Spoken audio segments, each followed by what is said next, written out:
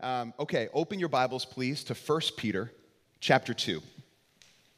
We're continuing in our series, Called Out, Sent In, as we're exploring the book of 1 Peter.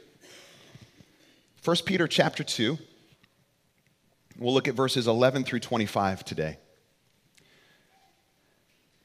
But church, when you're slandered, the natural reaction is to defend yourself, isn't it?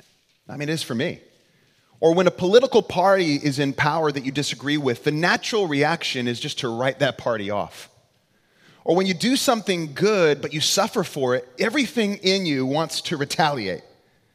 Well, Peter invites those who have found new life in Jesus to live as Jesus did.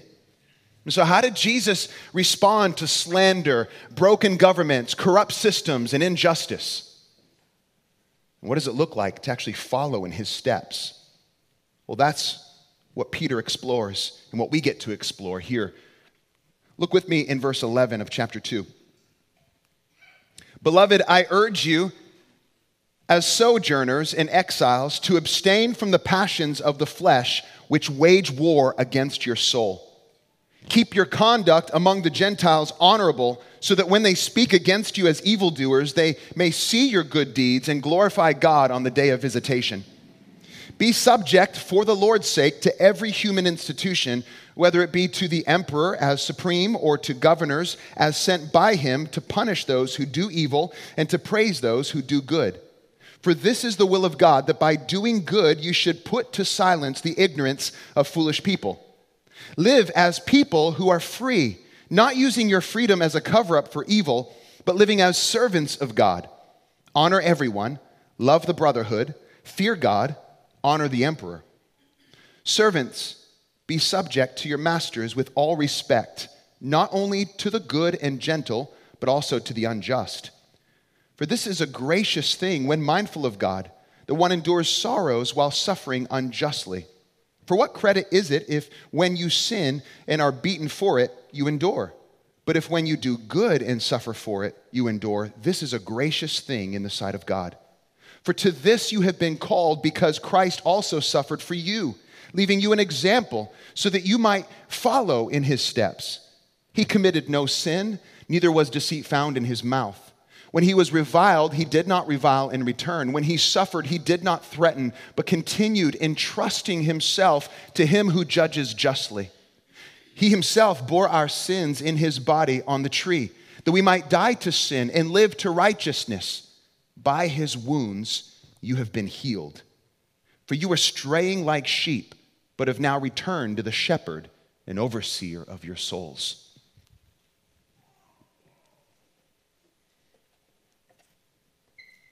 Three things I pray we see here this morning. 1, a life of resistance. 2, a life of submission. And 3, a life of surrender or entrusting. Peter's talking about life in a world of slander, broken governments, corrupt systems, and injustice. And that's what we're going to talk about. And in 30 minutes.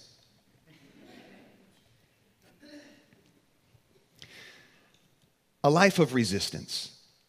Last Sunday, we learned that our identity and our purpose is found in a life centered on Jesus. And I imagine the hearts of Peter's original audience when they heard this letter read to them, when they discovered that their identity and their purpose is grounded in the work of Jesus.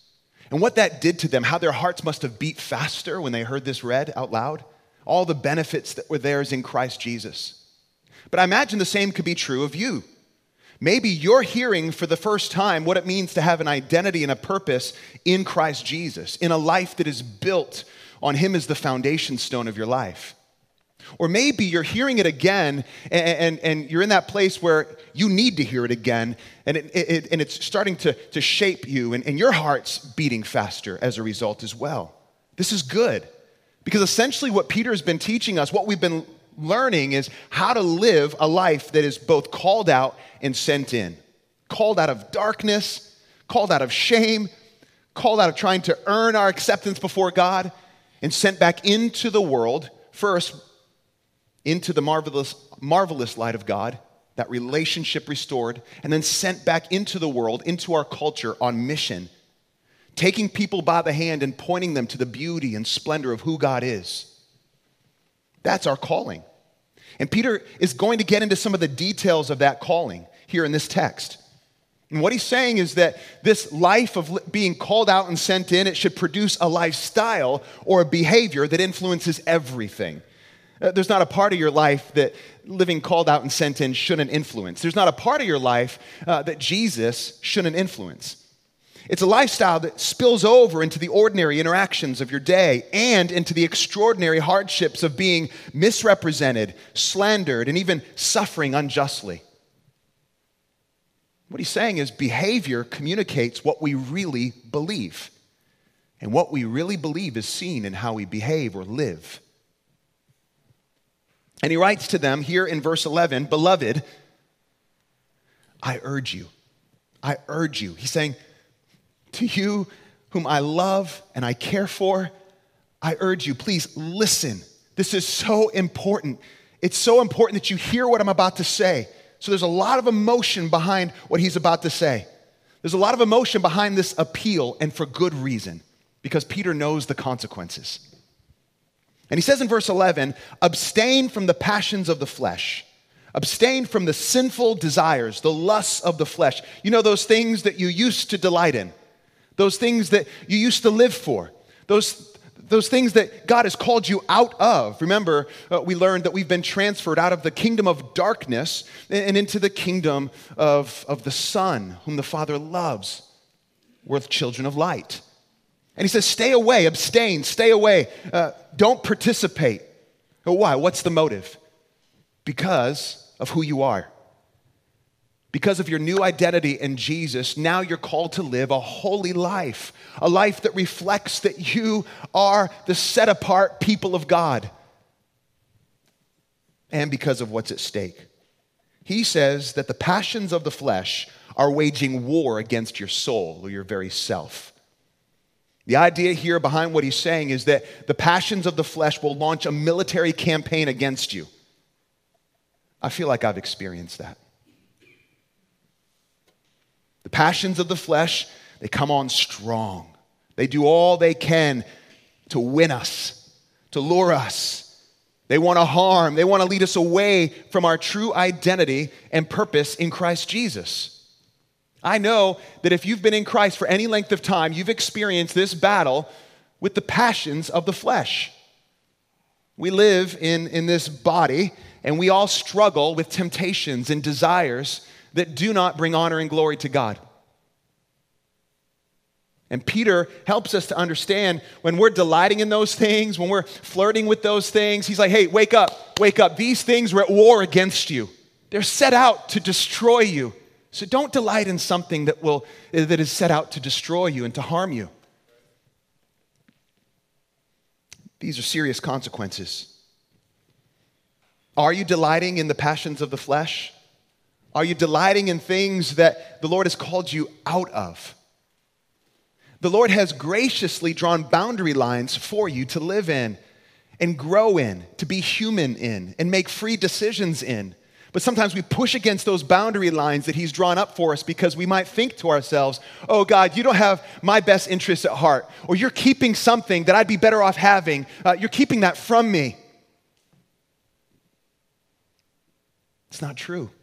He loves us. And the boundary lines that he draws up for us, though they might feel restrictive, are for our good because he loves us. And we can live free within those lines that he's drawn up, but so often we're pushing against those boundaries. We're wanting to explore what we might, in a moment of believing a lie, think is better for us. And it's dangerous. He's saying, keep away, abstain from the passions of the flesh. They're going to harm you. They're set out to harm you. You might feel actually out of place at times when you practice this. If you're a high school student, which we have a lot of students in our first gathering because we have children's ministry and a lot of families come out. But if you're a high school student, college student, if you're just a student in general, and you're around other students on campus, usually like every other word might be an F-bomb or something like it. And so if you're in Christ Jesus and you don't want to speak that way or join a conversation that's delighting in things that are shameful, people celebrating things that maybe you're like, I just don't celebrate that anymore, you're going to feel like you don't belong, like you're on the outside looking in. You might even struggle with knowing, how do I engage in conversation with people that no longer celebrate, people that I don't celebrate the same things with? How do I do this? I want to show you in 1 Peter chapter 4 how Peter speaks to that. We'll get to this in a couple weeks, but look with me in 1 Peter chapter 4, verse 3. For the time that is past suffices for doing what the Gentiles, or those who are not in Christ, want to do, living in sensuality, passions, drunkenness, orgies, drinking parties, and lawless idolatry. Let's hit the pause button for a minute and recognize that Peter lived with his eyes open.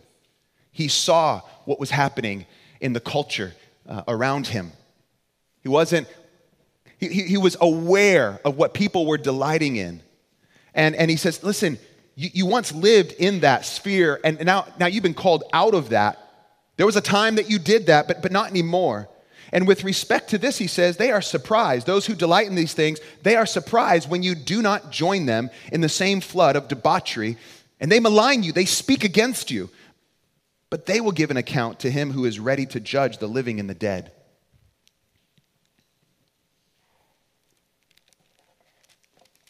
When we abstain from the passions of the flesh, we are not saying that we are better than those who are not abstaining. We're living our lives now following a new passion, a new desire. And new desires rise up within us. We're following a holy God who's called us to live a holy life with our eyes fixed on Jesus. And it's actually a life that brings out our humanity in a more glorious and beautiful way.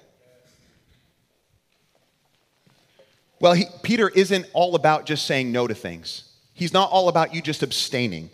Now, that's important, but it's not just about a list of things to avoid. Following Jesus is not about just a list of things to avoid. You are to say no to things, but you're also to say yes to an upright, a self-controlled life as you wait for the appearing of Christ Jesus, your King. And so what does this look like? For Peter, he says in verse 12, keep your conduct, your behavior among the Gentiles, among those who don't know Jesus, who aren't in the family of God, keep your behavior among them honorable and good. What this means is keep. This word keep means to hold on to possess and embrace, to give yourself in an ongoing way, and it requires endurance and resistance on our part. It's important for us to know that good works are the overflow of a life that's been transformed by the love and grace of God. The good works that we produce, the good works that we walk out, they are not the root, they are the fruit of a life that's been transformed. What is the root? If you imagine your life as a tree, your relationship with Christ as a tree, your root is in the good works of Jesus, his righteousness, his substitutionary death on your behalf for your sins. Your life is rooted in what he has done. And the more our life is rooted in the reality of who Christ is and what he's accomplished, the more we will produce the fruit that looks like we belong to him. The fruit comes from that. And Peter's saying, you should produce fruit. And something will happen as you're producing this fruit. People's lives will be changed. Those on the outside looking in and ridiculing you will actually one day give glory to God on the day of visitation, is what he says. It's interesting here, he says that they were spoken against as evildoers. This speaks of hostility and slander and misrepresentation. I don't know if you know this, but the early church, some believed that they were cannibals because they partook of the body and the blood of Christ. Some believed they were atheists, that they didn't believe in God because how could they? They only believe in one God. Some believed that they were insurrectionists or rebels because they followed King Jesus, as if they wanted to usurp all authority. What if we begin to practice what Peter is calling us to do in front of those who misunderstand and misrepresent and slander us? What if we live honorable, good lives in front of those who are not followers of Jesus, even though they speak evil against us? What will happen? What will it produce? Do we believe that our behavior matters? It does matter. There is a day of visitation coming, and that means the day of visitation that Peter's referring to is the day of judgment, when Christ will judge those who reject him, but also bring vindication to those who have embraced him. And it was a day on the forefront of Peter's mind. He writes about it a number of times throughout this letter. It was a day that he knew they were moving towards, and it was a day that influenced every other day of his life. And so, local church, listen, we are moving towards that day. How are we living? And are we mindful that there's an audience, whether you like that thought or not, there is an audience that we are living out our faith in front of. Our audience is the city of St. Pete. Wherever you live, wherever you work, wherever you play, that's your audience. Are you living an honorable life, a good life, even in front of those who think you're an absolute fool? They might hate you. They might say the most hurtful things about you, but keep on living a life of resistance and watch what it produces. Number 2, a life of submission. I know submission is a cuss word, especially in 2021 America. I get that. But Peter says, be subject or submit yourself, willingly submit yourself for the Lord's sake. There's the reason, there's the motive behind our submission. It's for the Lord's sake. He's talking about broken governments, human authority of all kinds in verses 13 through 17. He even mentions the emperor. The emperor? I mean, when I imagine the emperor, I think of Darth Vader. Like, really? You're going to follow him? The emperor at Peter's time is Nero. You know, the incredibly just and level-headed leader whose policies the church always celebrated? You know that guy? No, they didn't do that. He was notoriously cruel. And Peter says to honor him, respect him.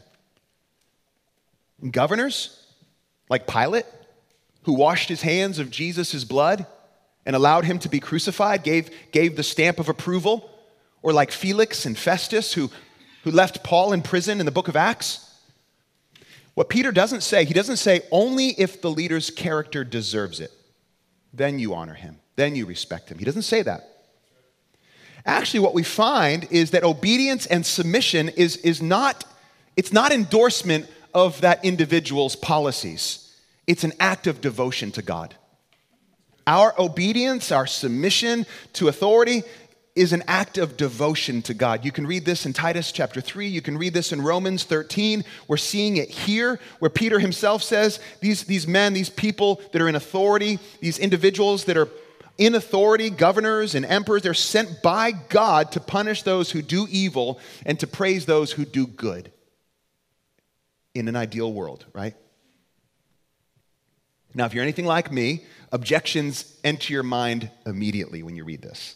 What about all the corruption? What about all the dictators and those oppressive regimes? We're going to submit to those? Peter's not writing a detailed essay on this subject. What Peter has made clear, though, is that earthly authority isn't the real or ultimate authority at all. God is over all earthly power and has put them in place for our good.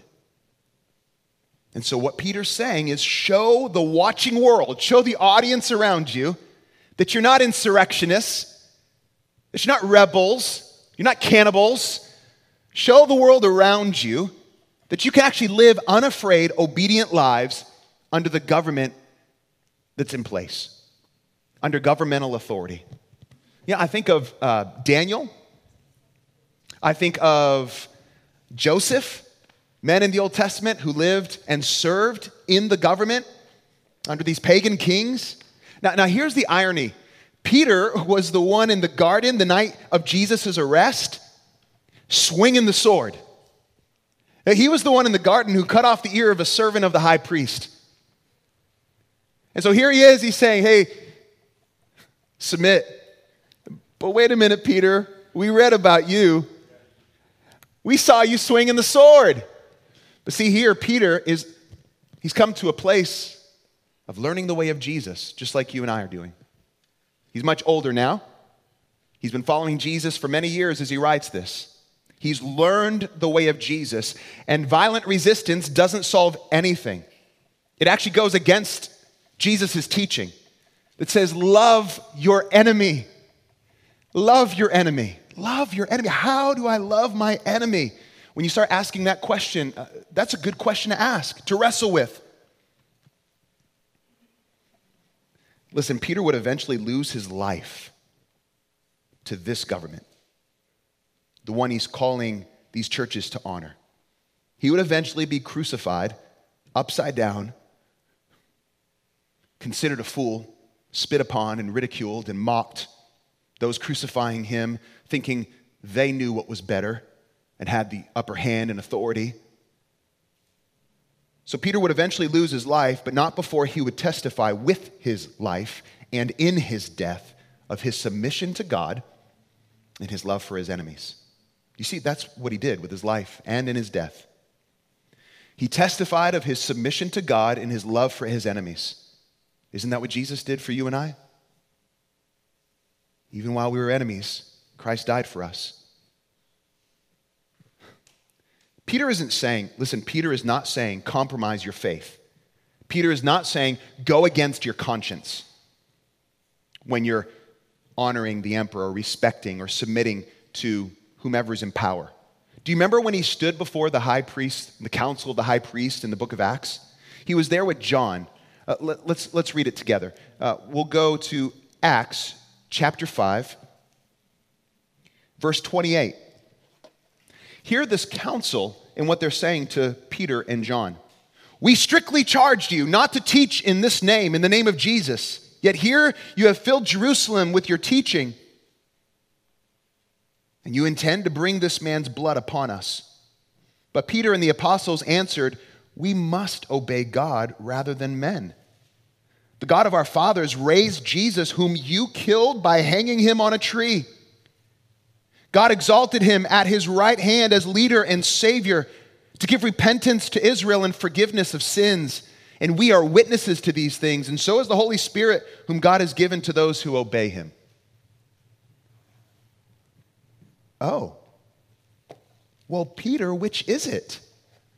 We must obey God rather than men or submit to governmental authorities. It's good for us to wrestle with the tension. Peter is not saying compromise your faith or go against what God has called you to do. Here's what will happen, though. When we live as honorable citizens of whatever government we're under, because listen, we're citizens of the kingdom of God first, followers of Jesus the King first, but we have a dual citizenship. We live here in St. Pete, in the state of Florida, in the United States of America, and we're called to be good, honorable citizens here, working and living for the good of our city. And so, as you live as honorable citizens, here's what you'll do, Peter says. You will silence the ridiculous chatter out there about you. And you will model values that are important to God. You will model values that are important to God. You will reflect God's character, his humility, and his grace. And he goes on to say in verse 16, do not use your freedom however you want. Don't use your freedom thinking you've got no restraints, whether it's in regards to the passions of the flesh or whether it's in regards to your submission to authority. It's your freedom in Christ is not a license to live however the heck you want, as if there are no restraints and no boundary lines. You don't set your own boundary lines. We follow Jesus, and as we follow Jesus, we find true freedom to be who he has called us to be and live in the freedom of his love and grace. And so he says, in light of that, verse 17, honor everyone. Treat everyone with dignity and worth and value. Oh, they are made in God's image. Regardless of what they believe and how they treat you, you can treat that one person or that group of people that's treating you in a way that is wicked and evil. You can treat them as people made in God's image. You can honor them. And he says, fear God. He is the one in whom your ultimate allegiance and loyalty should be found. So fear him. Don't fear the emperor. Don't fear the king. Don't honor the president the way you'd honor God. Honor him, but you don't fear him, not like you fear God. Peter is wrestling with how do we live lives in the world that God has placed us in, under governmental authorities. A lot of misrepresentation going on in our day. A lot of writing people off. It's time, church, that we rise above it and walk in love and grace. Live honorable lives. Watch what it produces. Watch what God will do through it. And then he gets even into the mess of society even more. And he talks about the corrupt system and injustice of slavery in verses 18 through 20. He's addressing servants or slaves. And as maybe I read this earlier, you might have cringed a little bit when you heard some of the language that Peter was using. We immediately think about the slavery that has stained American history when we hear the word slave. Well, in Peter's day, there were three classes within society. There were the Roman citizens who had full rights and protection under law. There was the freedmen who had restricted protection. And then there was the servant class, a very large class made up of slaves, most of them household slaves. And many Christians were household slaves. Some want to compare this to the employee or employer relationship. But listen, regardless, this was a corrupt system, and slaves were oftentimes mistreated. And if you read here and in other epistles or letters, whether it's Colossians or Ephesians or Galatians, you hear the letters addressing or laying out a household code. And what that means is that they're addressing individuals within the household, whether it's husband and wife and children, slaves and masters. And they're teaching them how to live now as followers of Jesus within the society that we've been placed in. Peter is addressing members of society that were most prone to suffer injustice. He's addressing slaves here, and next Sunday, Mark will preach on wives and husbands. So by addressing them, though, directly, he's treating them, listen, by addressing these slaves directly, as he writes this letter, Peter is treating them with dignity and value, and he validates their equality and worth in God's sight among the community of God's people. And actually, by doing that, that is the beginning of what would eventually be the unraveling of this corrupt system. In that day, to place faith in Jesus and to live in a household where your master didn't do the same would have produced some serious suspicion. And so Peter encouraged loyalty and submission not only to masters who were kind and gentle and who embraced Jesus as king, but even to those who were unjust and were embracing a false god. And what he's calling them to is a response that is so contrary. It's so contrary to what we prefer. But it's one that God did use powerfully and continues to use powerfully. The civil rights movement was so effective in our country, partly because of its commitment not to retaliate. Not to retaliate with violence. Now, this is not encouraging you to stay in an abusive situation. Do not hear that. If you're in an abusive situation, you need to get out. This is not saying there's never the time to resist oppression. In fact, I would argue that this is resisting oppression, what Peter is calling them to. If you suffer for doing good, Peter says, this is a gracious thing in God's sight. Well, hold up. He says, if you suffer for doing wrong, if you talk back to the one in charge, if you steal from him, if you rebel against him, well, you should expect to be punished. But if you suffer for doing what's right and good, Peter says this is a gracious thing in God's sight. Well, what's he mean by that? I think he means that you're living out God's story of redemption. That you are modeling, as you model, God's sacrificial love and his hard to understand grace. God is going to use that, and he'll be honored by it. So where can you do this? Where can you model, where can you live out God's story of redemption? Where can you model God's sacrificial love and his hard-to-understand grace within the context of authority in your life? People who don't treat you right, people who have looked down on you, people who talk badly about you. How can you treat them and honor them as people who have value in God's sight, made in his image, and also people who need to see radical loving grace at work? How can you begin to do that now in your workplace? Maybe with a professor who's been giving you a hard time. Maybe with other coworkers who have been talking behind your back and you know it.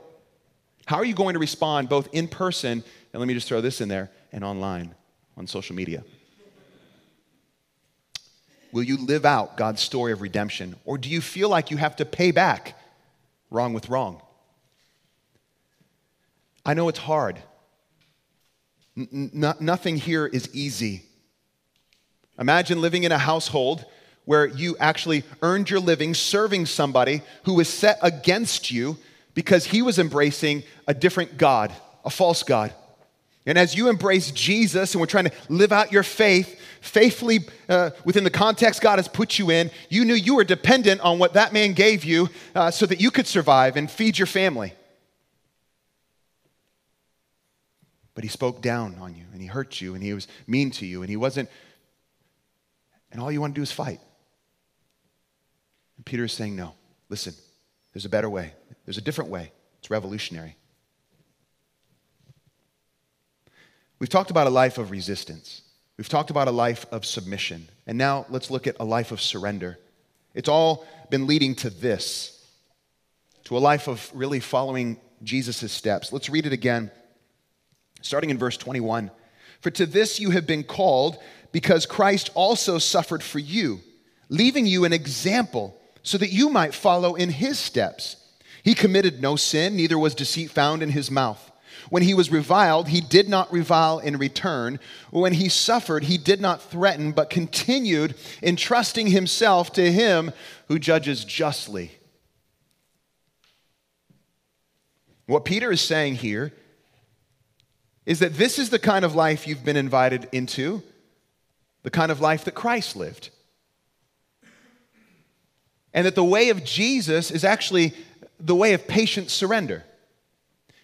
And Jesus gave us an example. He gave us a pattern to follow in his steps, to actually imitate. Peter will go on to quote Isaiah 53, verses 3 through 6 primarily.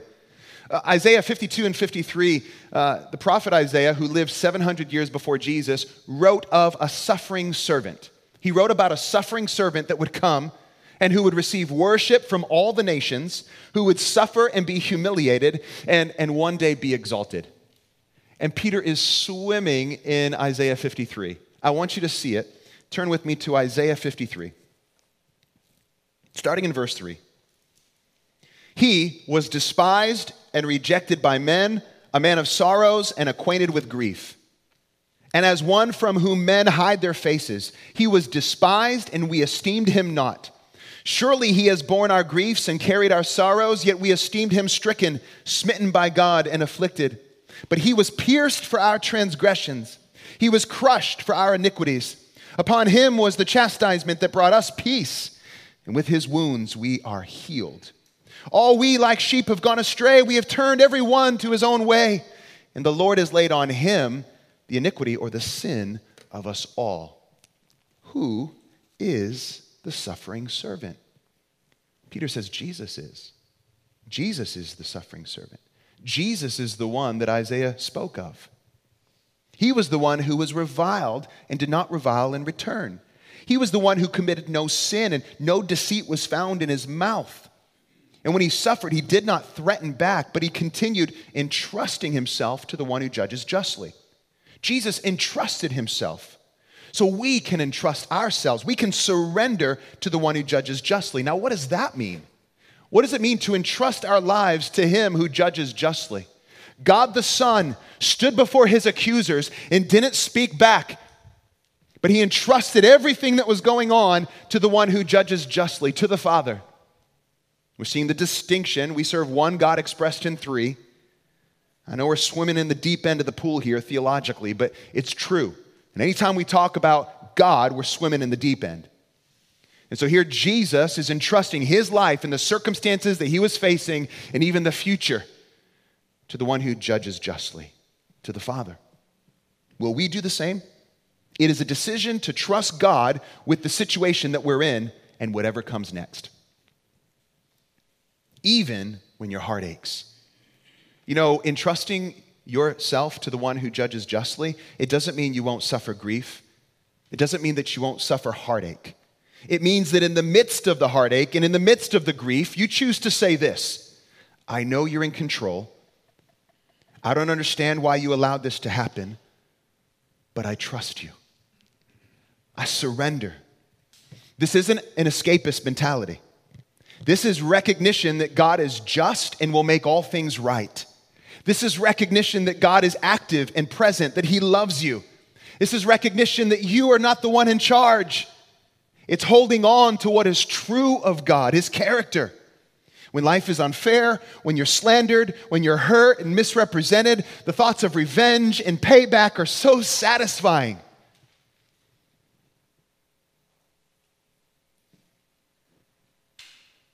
But Jesus calls us to live differently. In fact, revenge, unforgiveness, bitterness, hatred, it's a prison cell. It is a prison cell. There isn't a verse I turn to more than this one when sitting down with people who have gone through tragedies of all kinds. Heartache and heartbreak. Just one thing after the next. We live in a broken world. It's terribly difficult to walk through events of our life that hurt, that we don't understand. But I've turned people here again and again and again. I can't share the details, but there was one circumstance where there was a family that was hurt by someone, and hurt in a way that it doesn't get worse then. And the person ended up in jail. And one of the individuals in the family who I was sitting with expressed such bitterness and hatred towards this man in jail. And in those moments of conversation, it dawned on me that this individual, if he continues to embrace the bitterness and the unforgiveness, will himself exist in a prison cell. And in actuality, his abuser, the one who hurt him, will continue to have the upper hand over him.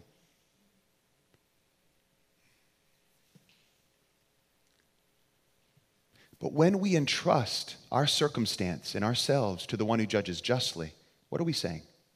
We are not saying that the abuser, that he's okay and that what he did was all right. No. We recognize it's wrong. It's terrible. What are we saying? I'm not the ultimate judge. I'm entrusting this to the one who will judge justly. I'm entrusting this. It's not mine to bear anymore. I can give it to God because he sees and he knows and he cares and he's at work and he's active and he's just and good. The foundation of his throne is goodness and justice. He's fair in all of his ways. He's not going to wink at what happened. He won't let it go. It breaks his heart too. And so I can entrust this to him, knowing that he judges justly and knowing that the one who hurt me, well, their sin will either be forgiven through the blood of Christ, and payment for their sin will be through the cross of Christ, or they will stand before God as their judge and pay for their sins. God is going to right every wrong. He's going to wipe the tears away. He's going to. Are you able to entrust yourself and your circumstances to the one who judges justly? Are you able to entrust your abuser, the one who hurts you more than anyone else, to the one who judges justly? It is not yours to bear. Entrust your life, entrust your circumstances, entrust your future to the one who judges justly. Find freedom in it. In verses 24 and 25, Peter goes on to say, he talks about the death of Christ, and he died that we might die to sin and live a life of righteousness devoted to reflecting God's character. He talks about how by his wounds we've been healed, by the wounds of Christ, the suffering of Christ, we've been healed. And so listen, church, as we close, the cross of Jesus is a reminder that there isn't a sinful desire, there isn't a perverse word or a governmental authority or corrupt system that has power over you to change what Jesus accomplished. There isn't anything someone can say to you or do to you, not an act of injustice, not the taking of your life, that will change what Jesus accomplished. And so we can live in the freedom of this, live in the freedom of that. Instead of retaliating, instead of getting even, instead of writing off, we can show love, even to those who hurt us and slander us, who are out to harm us. When we do that, when we live that way, that kind of life brings the reality of heaven to earth. That kind of life brings strength to our words when we go on to speak about Jesus. That kind of life demonstrates the radical, sacrificial, and hard to understand grace of God. We get to demonstrate that to a watching world. The way of Jesus isn't always what we think it is. It isn't easy. We won't always understand it. It will push us out of our comfort zone. It will challenge us in our thinking. It will shake us out of behavior that we thought was okay. And that's good. We're invited into a life of resistance and submission and a life of surrender, of entrusting ourselves to the one who judges justly. Live in the freedom of it, church. Let's pray. Father, thank you that we can entrust ourselves to you who judges justly. That you're not indifferent, you're active. You're involved in our lives. You care deeply about the hurt and the pain that we're walking in. It's not ours to bear. Thank you that we've been healed of our sin through Christ and his broken body, his obedient life and substitutionary death. Help us to live in the freedom that nothing and no one can take away what we've gained in Christ. Oh God, please help us to live in that freedom, that we would then go and show sacrificial love and hard to understand grace to those around us. We ask these things in Jesus' name. Amen.